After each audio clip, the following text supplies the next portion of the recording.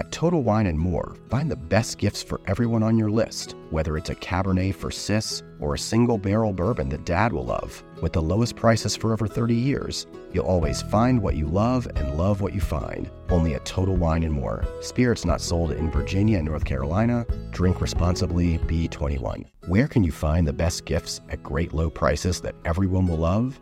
At Total Wine & More, of course. With so many great bottles to choose from, find something for everyone on your list, whether it's a Cabernet for your sis, sparkling wine for a coworker, or a single barrel bourbon for Dad. And if you need any help, just ask one of their friendly guides for advice. With the lowest prices for over 30 years, you'll always find what you love and love what you find. Only at Total Wine & More. Spirits not sold in Virginia and North Carolina. Drink responsibly. Be 21.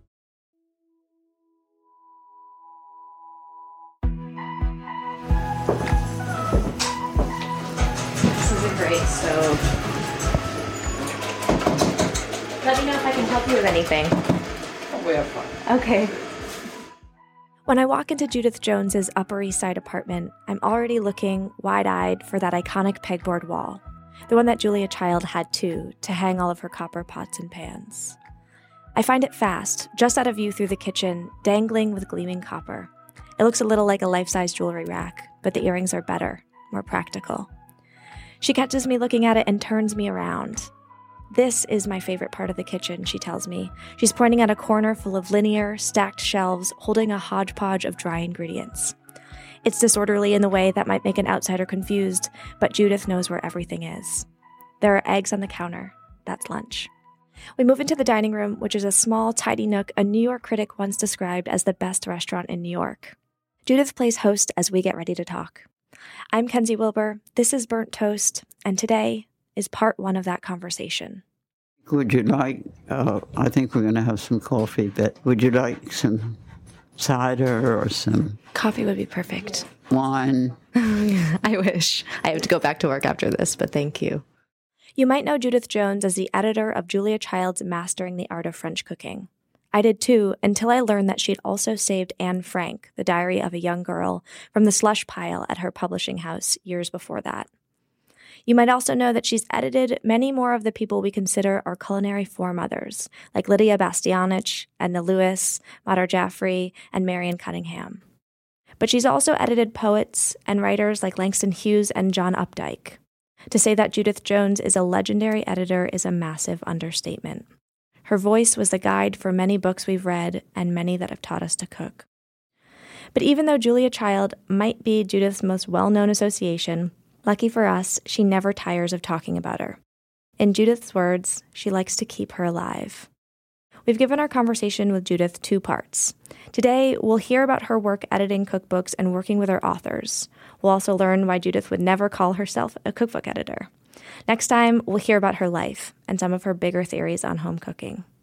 But back to her dining room. This is where we'd eat our eggs and try not to get distracted by her cookbook collection.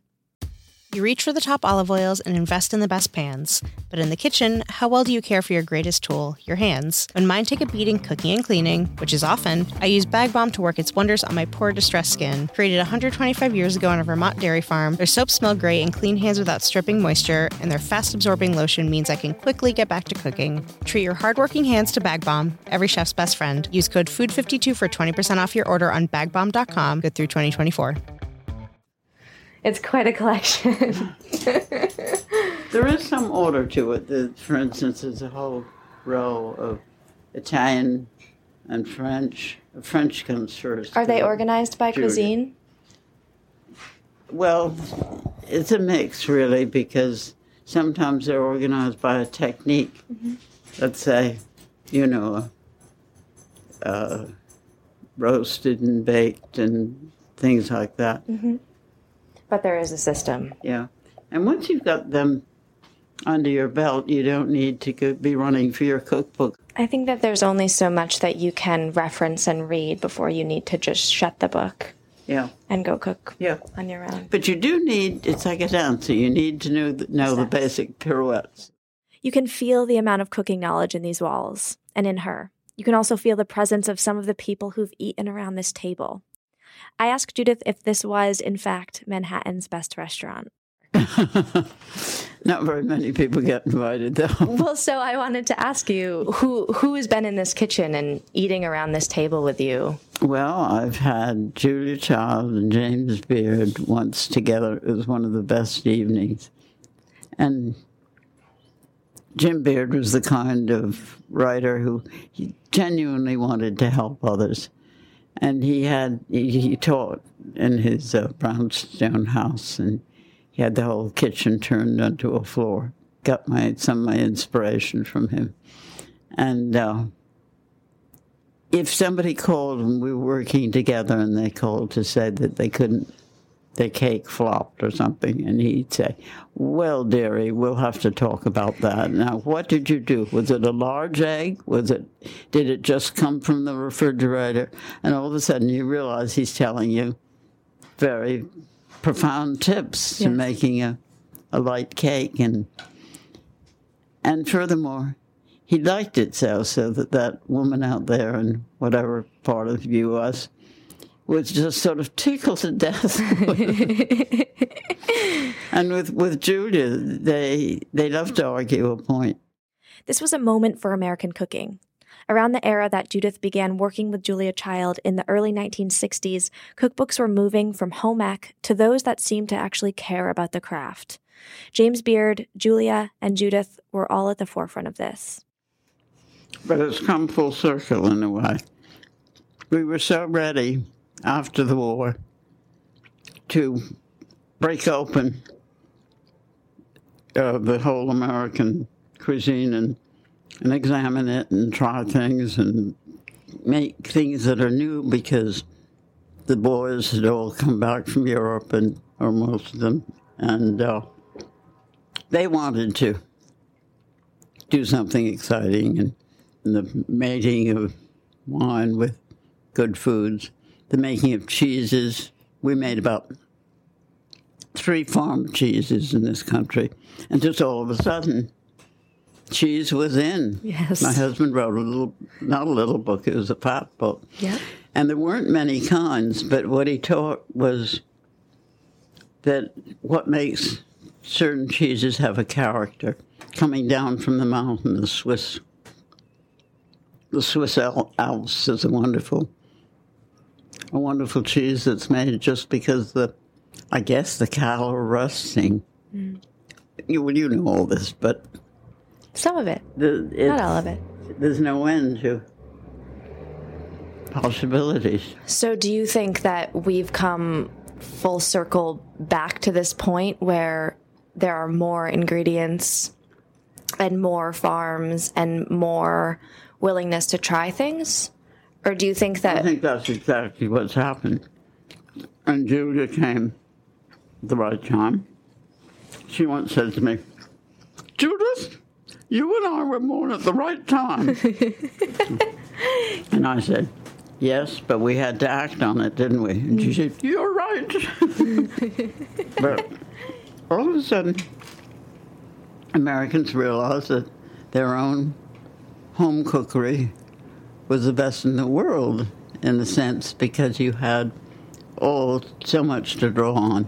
And the job was really to teach people how to do it and do it successfully and save money and really think of food as a celebration. It's the best part of the day. Mastering the Art of French Cooking was arguably one of the first books to do this well. But I had to ask if there wasn't a small part of her that's a little tired of recounting the day that manuscript landed on her desk. For those of you who don't know the story, Judith once wrote that Julia's first submission of this book to another publisher met rejection, the comment being, why would any American want to know this much about French cooking? When Judith got a hold of it, she said that it was a book that answered her prayers. I don't know. I like to keep her alive. Yeah. And the more you talk about her, and as you see, I have fun imitating her, but I don't do it as frequently as Meryl Streep. Meryl Streep thought that high squeak was in every sentence, and it wasn't. It waited for moments of, yes, appreciation and like applause. Did you have any other thoughts about that film, Julia and Julia? it was a great experience, that whole thing, because some were food people, some were maybe the restaurant PR. And Nora Ephron, bless her soul, the whole table was filled. And they were throwing back and forth ideas of making it better. Do you still reference Julia a lot in your cooking? Do you ever go back to that book and... Oh, I think about her a lot, you bet. You do? Yeah. Is there something that sticks out in your mind that you return to, or a piece of advice or something that she told you that just... You know, I was more her little protege, and because they went to Cambridge, they weren't in New York, so she would say, see if you can find in the bakeries around town a perfect baguette. And so I was off on a hike. I mean, that was a several-day hike. And in New York then, I think we only got 3. Can you imagine? No. It just, the baguette wasn't a word we even knew how to pronounce. No, I can't imagine that. They're everywhere. Yep. Yeah. And they're not hard to make. Is the recipe in Mastering that's the best recipe? That was a point of yours, too. You told Julia that she needed to include bread, right? Yes, yeah. So how long did it take to develop that recipe, or did she just have it in her? Oh, no. But once she said, well, we'll try it. And then she said, Paul, you know, her husband said, Paul, would you like to make some French bread? You used to do it in college. I don't think he ever did in college. But to my surprise, Paul said, I'd love to. And I was in New York, they were there.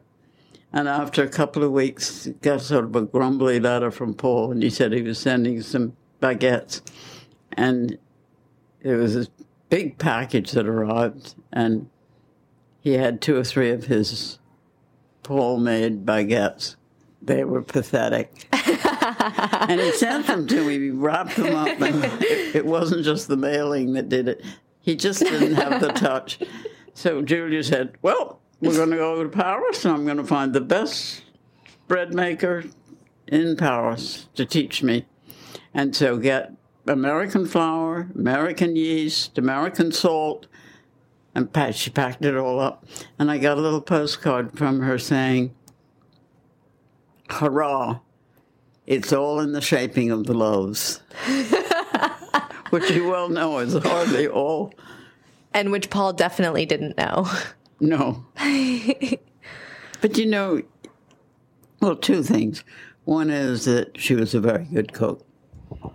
But the other thing was that she had good ideas about which we totally agreed, which was if the goods are good, you are going to have a top quality dinner if you do it as simply or as complicated. And that people should just dive in and start and it makes a huge difference. This cooking alongside Julia Child and the quest for the right French bread recipe would predate the rest of Judith's cookbook work. Work with luminaries like Madar Jaffrey, who's credited with bringing Indian cooking to Western audiences, and with Marcella Hazan, who arguably did the same for Italian cuisine. She'd also go on to work with Marion Cunningham of the classic Fanny Farmer cookbook, Lydia Bastianich, Claudia Roden, and this is just to name a few. And still, Judith wouldn't tell you she's a cookbook editor. No, I'm just a general editor. I went to work with Blanche Canot right after the war. She went over to visit various French publishers and grab Camus and Sartre and bring them back. And she really hired me because I complained about some of the translations being just too literal, and no, they don't catch the magic of someone's real speech. And so she hired me. She also was angry because another editor had wanted me to turn down the Anne Frank before sending it back, i.e. rejecting it. In case you missed the mention of this in the intro, she's talking about Anne Frank, The Diary of a Young Girl. You know the one, the required reading for many of our middle school English classes. She discovered it in a rejection pile at her early years at Doubleday. And I said, I just curled up to read it. So that was the kind of thing I was doing. And there was sort of a vague surprise when Gottlieb said, I didn't know you were that good an editor, or something like that. It's also maybe a lesson that being a general editor made you a better cookbook editor. Well, you're absolutely right, because if you just have a cookbook editor, they turn out too many cookbooks. They aren't books that really help you to cook better, most of them. And I've always felt strongly that the relationship between the author and editor is very important. You have to treat those authors with a kind of respect to encourage them to experiment and be critical. And now that I'm a writer, I'm even more sensitive. Yes. Yes, seeing it from the other side. Yep. Yes. Yep. Judith has been a long-time contributing writer to food magazines, but she's also authored just under 10 other books herself, or with her husband, which, if she didn't have it already, gave her ample time to figure out what she dislikes most in cookbook writing. You have said that no recipe should ever include the instruction set aside, which I loved when I read, because I happen to agree with that. I feel like we should expect the home cook to have a certain modicum of common sense. I know. It's the least necessary. Yeah. Right. And whoever got the idea that in a bowl combined was even English? In a bowl combine the first mixture with the second mixture. You're running around looking for the mixture. I can't get rid of this. I keep screaming about it, and few places have removed it. Well, Did you particularly love working with any of your writers? You worked with so many. Claudia Roden. Marcella Hazan was a number that was hard to... Tell me about that. Well, in the first place, her husband wrote the books. So that made it awkward, because I couldn't really have a hands-on discussion. You were once removed from her. No. And I would always go to their apartment. I'd get a very good lunch, but it wasn't worth it in the end. Is it because you just didn't feel close enough to her? It was the contempt they had for Americans, and I found this offensive, too.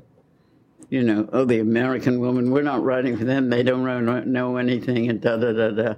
But weren't they writing for the American woman? They just didn't want to be criticized. Another thing she did was, I tried to get her to make a loaf of bread, because same way with the French. Italian bread is pretty important, and it's different, and the differences are so interesting. And she did not agree with me. So she said, I will get some experts to come and give their judgment. So she invited me and James Beard and my husband and Craig Claiborne, and there were about 10 of us. And one of the things she did, she didn't have the final rising. So her loaves were, collapsed. Some of the others were pretty good, but it angered her, it ruined her pride, really. And you can't be a good teacher if you feel that way. Yeah. We keep coming back to the idea of good cooks being the ones who teach well. I'm thinking too of how Julia Child would open up her phone line on Thanksgiving. Did you know her then? And when she would just accept calls from people having trouble baking their turkeys. Yeah. And you knew her then? You knew her when she was doing that? And she may have gotten it from Jim. I don't know. Yes. But there was a kind of communication among all of them, and it was positive instead of nasty. Mm-hmm. Is there somebody who you feel particularly close to whose cookbook you've edited? Except for the ones that we couldn't come to an agreement about. They all became friends. Yeah. Loved Marion Cunningham, who did the Panny Farmer. I love that book. Yeah. Just And she did things she hated. I made her buy a microwave. I said, I'll buy one too. You did it together. And of course, we were both terrible at it and the food was, the texture was all wrong. And so it was awfully nice to have Marion, because she was always saying, now, dearie, don't you worry. So were all my burden, which it was. But she was curious, she was positive, she just loved food, and she made friends with every chef in San Francisco. And that's, again, how you learn. You don't just, well, I think restaurant people know this more, because they have to have fresh ideas, but you're never satisfied quite. There's always some little wrinkle that you can, and I'm nosy, I try to get the answer. Which makes you a very good editor. Yeah. Before I left that afternoon, Judith told me she'd be happy to workshop titles for this project with me, that she'd had a few thoughts already and had started a list. I hope she's happy with what we called it, Lunch with Judith Jones at the best restaurant in Manhattan, but I'm sure she'd have a change or two to make. If she didn't, I'm not sure she'd be Judith Jones. Tune in next week for the second part of this series. We'll hear more from her about her life and thoughts on home cooking, including how you shouldn't necessarily cook with the people you love. And that's it for this episode of Burnt Toast. Thanks to my producer, Kristen Meinzer, and also to Laura Mayer, Henry Malofsky, and Andy Bowers at Panoply. Please let us know what you think of the show. Our Twitter handle is @Food52, or you can leave us a review on iTunes. For Judith Jones, I'm Kenzie Wilbur. We'll talk to you next time. Thanks for listening.